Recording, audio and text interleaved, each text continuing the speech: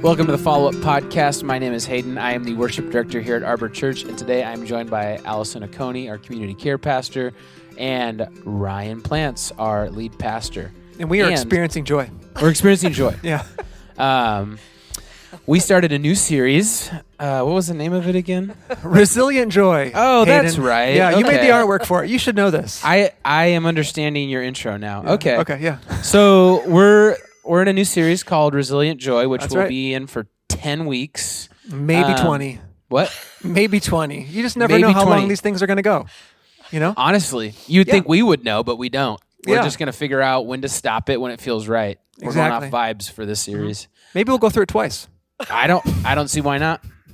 People are bound to miss a couple weeks, so Yeah. this is the only way to ensure Yeah. completion of the teaching. So Yeah.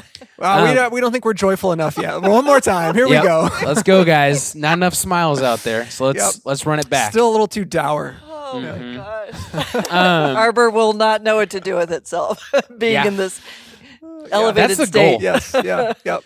we want to have some sort of crisis of what's going on. So Resilient Joy, for people that don't know, is going to be our study of Philippians. We're going to go from beginning to end. And Ryan, if you wouldn't mind talking about why did we decide to choose the name Resilient Joy when we're talking about the series studying Philippians? Well, I think, first of all, it's kind of a classic understanding of Paul's letter to the Philippians, that it's rooted in joy, that Paul is experiencing joy amidst like really dire, difficult circumstances. And so we look at Paul, we look at him as an example, and we look at what he's written to the Philippians, and we see this roadmap to joy. But like I said, he's in prison, and there's a sense of resiliency about it. And so we put those two words together, and we got Resilient Joy. And that's the title of the series. Wow. One of the things that I think we've joked around about as a staff when it comes to resilient joy is also the idea of something that we should be aware of, right? Toxic positivity, Yeah. right? And I don't recall. Did you kind of talk about that in your message yesterday? No, but we can talk about it right now. Yeah, I a think little that's bit. kind of important for us to address a little bit. I'm assuming that we're all kind of up to speed on toxic positivity, but maybe Allison, do you want to take a stab at it for anyone who doesn't really know what we're talking about when we mention that?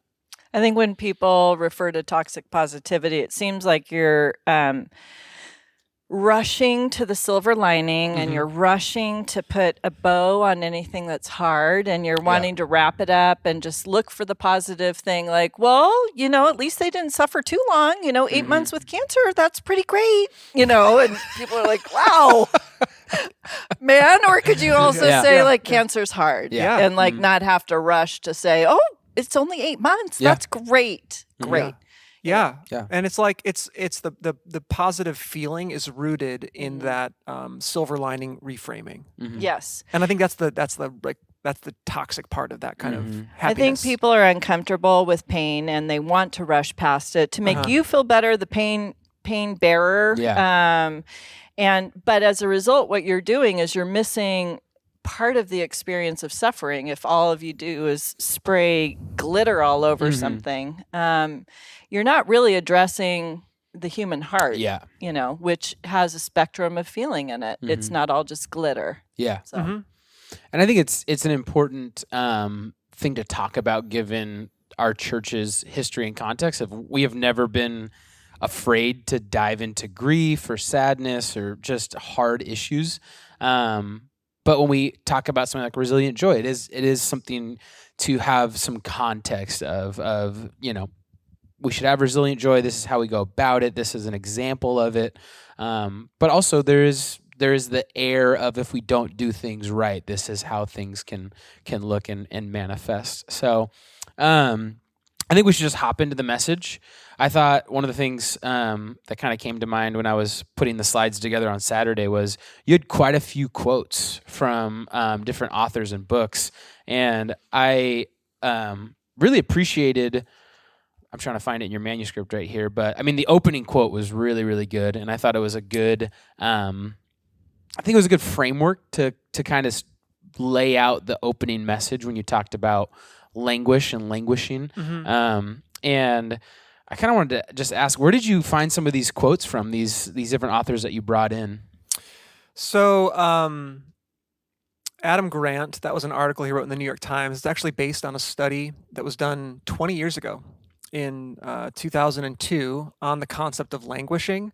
And so in the mental health world, the continuum, I think, is more languishing to flourishing. Mm-hmm. And it puts a different word to that kind of stuckness or malaise that people feel. And so that was a New York Times article. I think it came out in April of 2021. And Adam Grant is organizational psychologist, kind of dabbles in that pop psychology world. You know, you follow him on Instagram. He has a lot of great, here's how to have a healthy organization. Mm-hmm. And so I'd been listening to his podcast for a while and came across that article. I think I follow him on Twitter. Yeah. And then there's a quote from a theologian in a commentary, Anthony Lee Ash. Yep. He's a theologian and Bible scholar. And then the J.R. Tolkien one was, I think, a search on joy quotes. Yeah. That's not from any of his Lord of the Rings series. It's like a letter or something that he wrote. Well, that quote from J.R. Tolkien reminded me of one of my favorite worship song lyrics is a song by John McMillan, and he says, "There's a cup of joy for every taste of sorrow." And I thought that was like very similar points being made right there. Sure. But you started out with those three big quotes that I thought kind of set the framework of contrasting joy with grief or sorrow or pain or languishing, right? Mm-hmm. Which I thought was, I think, a really good way to kind of not send us down that route of toxic positivity and show, okay, these are different things, and using it with a backdrop of, you know, the opposite of joy, if you might say. So I thought that it was nice to just kind of build that foundation, say we're not going to be oblivious to pain and sorrow. We're not just going to say, let's be happy and avoid feelings. And then we got to kind of hop into the beginning of Philippians, which we had talked about on staff. Even we were talking about reading scripture from the stage of like, is it important for us to start out with the preamble? Like, can we just skip into verse 3? Which I think you showed the importance of not skipping through that. If you want to talk more on the importance you found in the first couple verses of Philippians. Yeah, totally. I'll back up a little bit and just say, you know, as we wrap up the toxic positivity conversation, I think the idea there at the very beginning, at the very outset of this series, is that joy can exist concurrently with pain. Yeah. In fact, I think what people can attest to is some of our most, some of our deepest experiences with joy are in those moments of sorrow and peace, or sorrow and like grief. I think that it's rooted in something different. That's what I really liked about that Anthony Lee Ash quote, is that it's not about a mood. We're not talking about joy isn't in like the spectrum of like sorrow and sadness and happiness. And it's what Paul is getting at when he talks about joy. It's something deeper. It's like this abiding sense of wellness, and maybe you could say shalom, that sense of peace that leads to flourishing even amidst like highly, highly difficult circumstances. And so it's to me something of a mystery still as to how that can be the case, because in my mind it's like when good things are happening you feel good, and when bad things are happening you feel bad. And I do think that's true, but I think undergirding all of that, what we see in the scriptures is like this deeper abiding sense of joy, of wellness in the Lord, regardless of what's happening circumstantially. But to then, go into those first two verses. What was your question again? Well, I just wanted to go back to that Anthony Lee Ash quote real fast, because I really enjoyed the line, "Emotional fluctuations will not trouble this source of joy." Exactly, yeah. Because that joy is grounded in something deeper. But I just wanted to going back to the original question. We had talked on staff about like, should we just jump right into it at verse 3? And then we kind of talked about, is there something to be taught or learned from the first couple verses? And you had actually spent a decent amount of time of that in your message of talking about the introduction. So for people that maybe weren't there on Sunday, what were some of the insights that you found in those first couple verses? Primarily, you talked about Paul identifying himself as a slave. Yeah. In those first couple of verses, again, like you think like, well, I'll skip over them. There's nothing really too important Mhm. going on here. But what we have to remember is everything in these letters is like very intentional. And so there's a reason why Paul wrote under the inspiration of the Holy Spirit that like introduction. Mhm. And even like not to like overly spiritualize it, like Paul was a smart guy. And like he's writing his letter and he knows what he's doing when he's framing up his conversation. Not just like IQ intelligent, but like EQ intelligent. He knew the situation he was writing from, writing to. And so he knew what would be appropriate in that moment.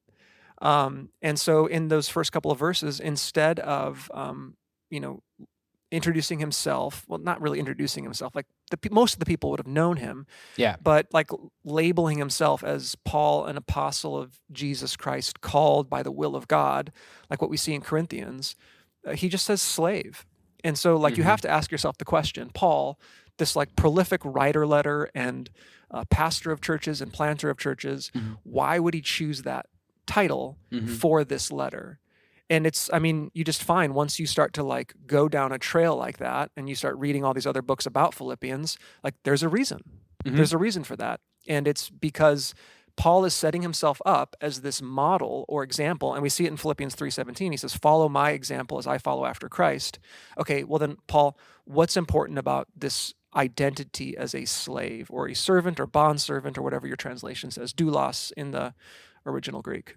Yeah. So after you got into that in the message, you then kind of brought up the first question that was kind of, I don't want to say frame or structure of it, but you said, what is my posture? And you got into the kind of talking about that. When did that language come in when you were putting together the sermon? Was that pretty early on, or was that later in the sermon development process? Well, what we're doing now is the Tuesday, about, I don't know how many days out that is, like 12 days out now, 12 days out from the Sunday it'll be preached. We meet as a staff on Tuesday afternoons to talk through the passage, to make some observations. And it was there that we kind of started to flesh out, what Paul is getting at here is kind of this posture idea of like, we're asking ourselves the question, why is Paul experiencing this joy? Yeah. And so you're like trying to make these observations about him, and you're sort of seeing here, well, here's this first thing, like his heart's posture amidst trial and amidst suffering. And where do we see that? Well, we see that in him expressing himself as a slave, not like church planter or, former Torah scholar or anything like that. Like that's his identity. And so, then we ask ourselves the question, how can we experience that joy as well? Well, in this posture thing, like we have to ask ourselves, maybe I'm not experiencing the kind of joy that the Lord has on offer for me because the posture of my heart is all jacked up. Yeah. You had, after the posture of our hearts, you'd moved into the idea of self-importance and the relationship self-importance has to our joy and our resilient joy, right? I'm curious because I believe I was a part of this Tuesday sermon. I might have been late to this one, to that meeting, but I don't remember the self-importance conversation making its way in, at least when I was there for the meeting. When did that relationship develop in the study of the text of, okay, self-importance kind of does combat our joy? Yeah, did we talk about that at all in that sermon? I don't think we talked about it in that whiteboard. Yeah. It was more posture, perspective, and promises or something. Sure. I was trying to go after those P's. Yeah. Because I think that it really, like, after looking through the manuscript, putting the slides together, hearing it on Sunday, it does really connect of, if you have this overinflated sense of self-importance, it does definitely combat your joy. So when did that make its way into the process? I think in the process of writing a message, you ask yourself, like, okay, here's what's being put forward. What's preventing me from experiencing that? Yeah. And I don't think it's not like a big brain move or anything. It's just more like okay, this is what's being presented. What's the opposite of that? You know? And in my mind, it was self-importance, or it was what's the opposite of someone who has this like humble attitude of service and submission? it's someone who's self-important. Yeah. And so, are there other things that prevent us from experiencing like that posture of servanthood? Probably. I think so. But just to call out one aspect of our hearts, Yeah. that idea of self-importance, I think was the thing that kind of rose to the top. And I think we even forecasted we're going to be hearing much more about throughout the rest of the book. We're going to be hearing much more about posture and perspective as we go forward. So I hope that it will become language that's so familiar to us and so internalized that when we have a lack of resilient joy in our lives, we're able to like harken back to this series and go, oh yeah, right. What is my posture? Am I self-important? Am I, not grateful? Am I, whatever? Like there could be a checklist. Yeah. I'm always going after sort of that formulaic, like give me the formula for joy. Even though sure. there is so much mystery associated with it, like you said. I do think there are some things that we can do to set ourselves up for the best environment possible for joy to enter. Oh, totally. So- Yeah, absolutely. Yeah, and that kind of leads into the next point of what is my perspective. We go from posture and self-importance and how we look at things, or not necessarily look at things, but how we set ourselves up to experience things. And now it's the visual, right? The perspective. How do I see things? This was one of the things that had came from the Tuesday meeting perspective, correct? Okay. Oh yeah. And I thought it was interesting because right after perspective is where you get into the pink elephant, right? Yeah. Yep. And I think that was a really, it was fun. It was a fun analogy or exercise to do, but it was also very insightful, right? To have that. All right, I want you guys to close your eyes. Think. You told them not to think about a pink elephant, right? Yeah. Don't think about the pink elephant. Don't do this. And then revealing to everybody, like, when that is your perspective in the environment that you're in, that's all you can do. And I feel like go ahead. Did I just hear? Oh, sorry. I think I heard something. Yeah. I was turning a page and I thought I heard one of you guys talk. I'm just curious, when we're talking about perspective, one of the things you said, a way of life that fixes its focus on our partnership with others of Jesus and promises of God, not just our problems. Really easy to say, but very difficult to do in practice, right? Oh, totally.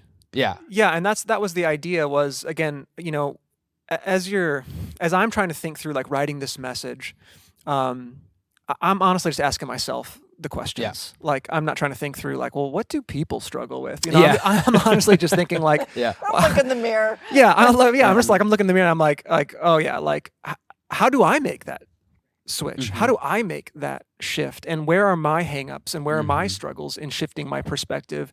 Because I would say I am a glass is probably half empty kind of person. Maybe I don't present like that, but like I'm always, not always, I don't want to use 100% word, but like I frequently look at the situation and I'm like, what could go wrong here?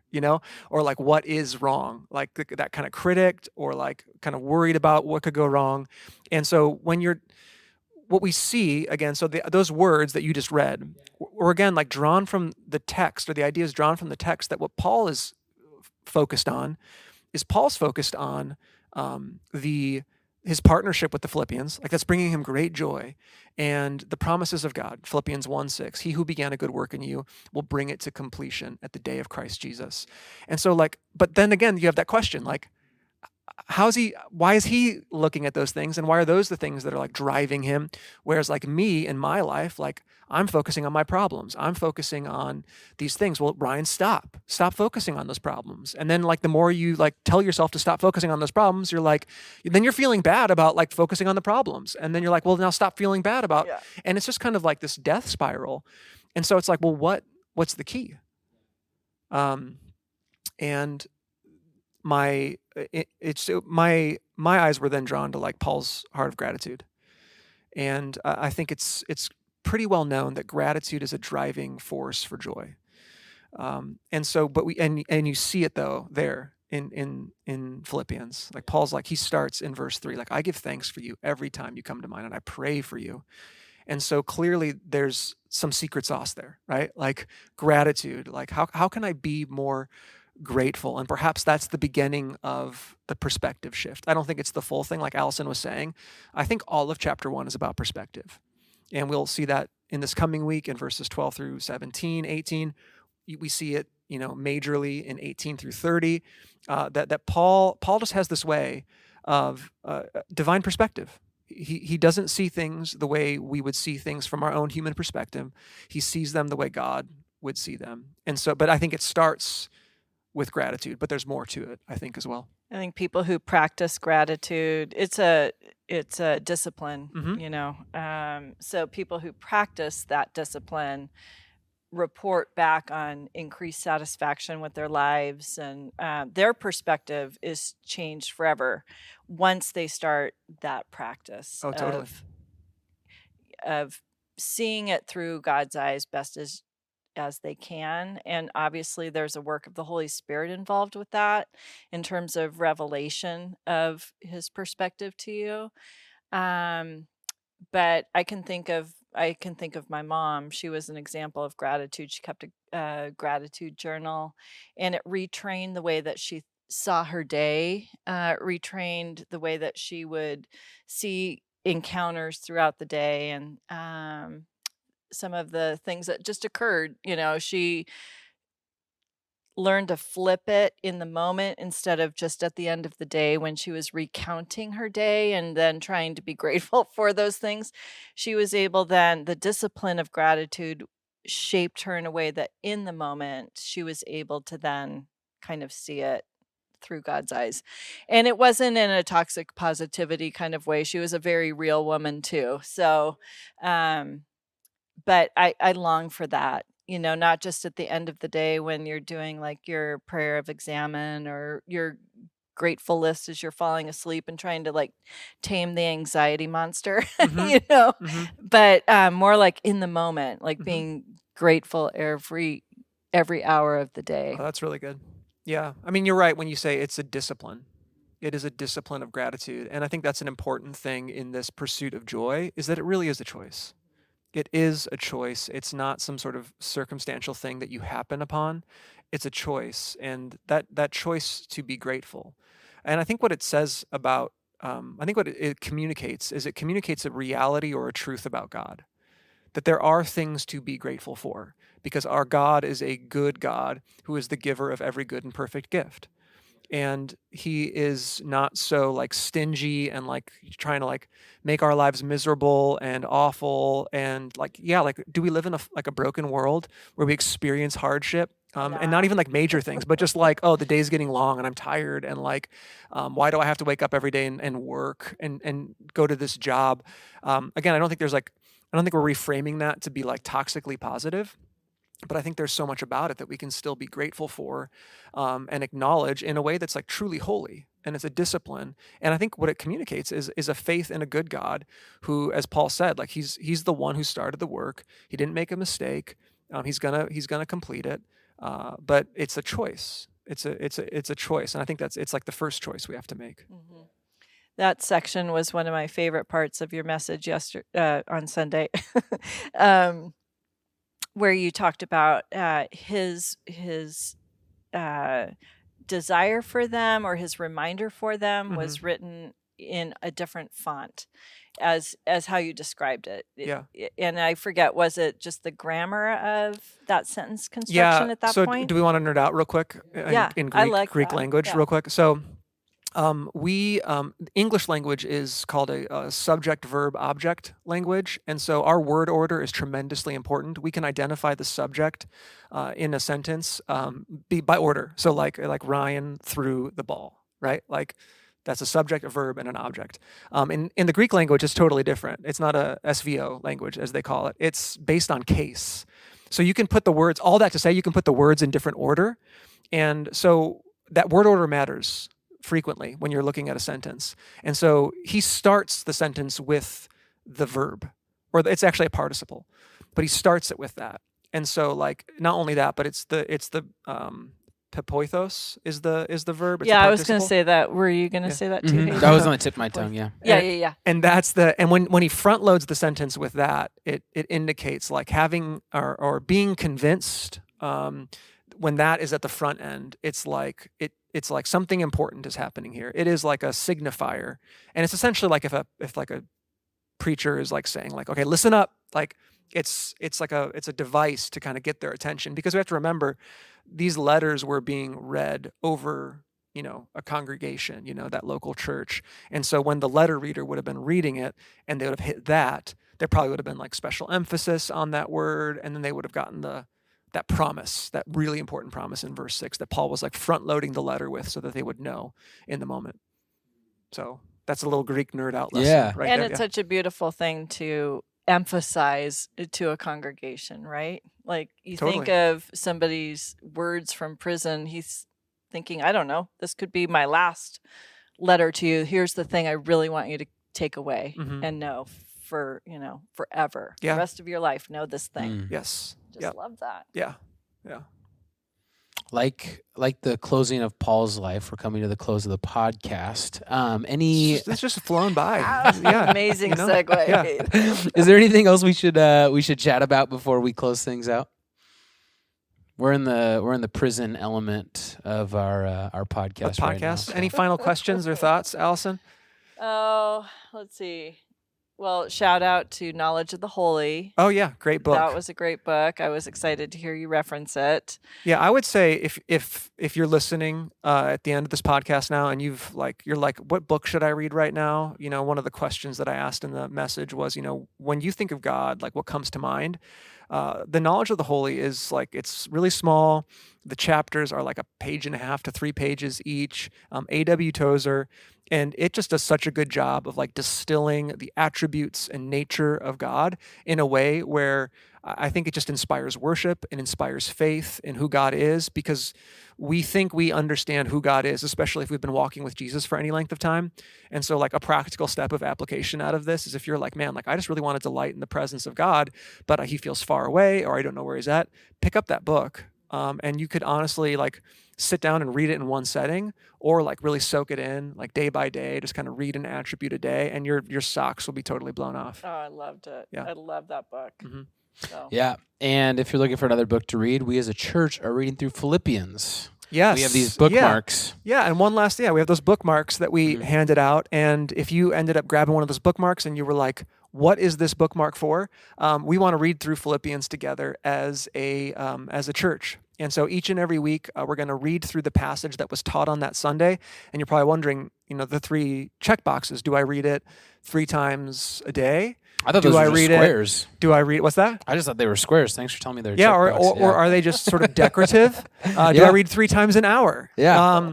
No, read, the aim was to read it 3 times a week. Mhm. Whatever the passage was, just Yeah. read it 3 times a week so we can really be reading this together. Yep. And not just kind of encountering it for a brief 30 minutes on Mhm. Sunday morning, but really be ministered to by God's word throughout the week. Avant-garde teaching, Yeah. Exactly. All right.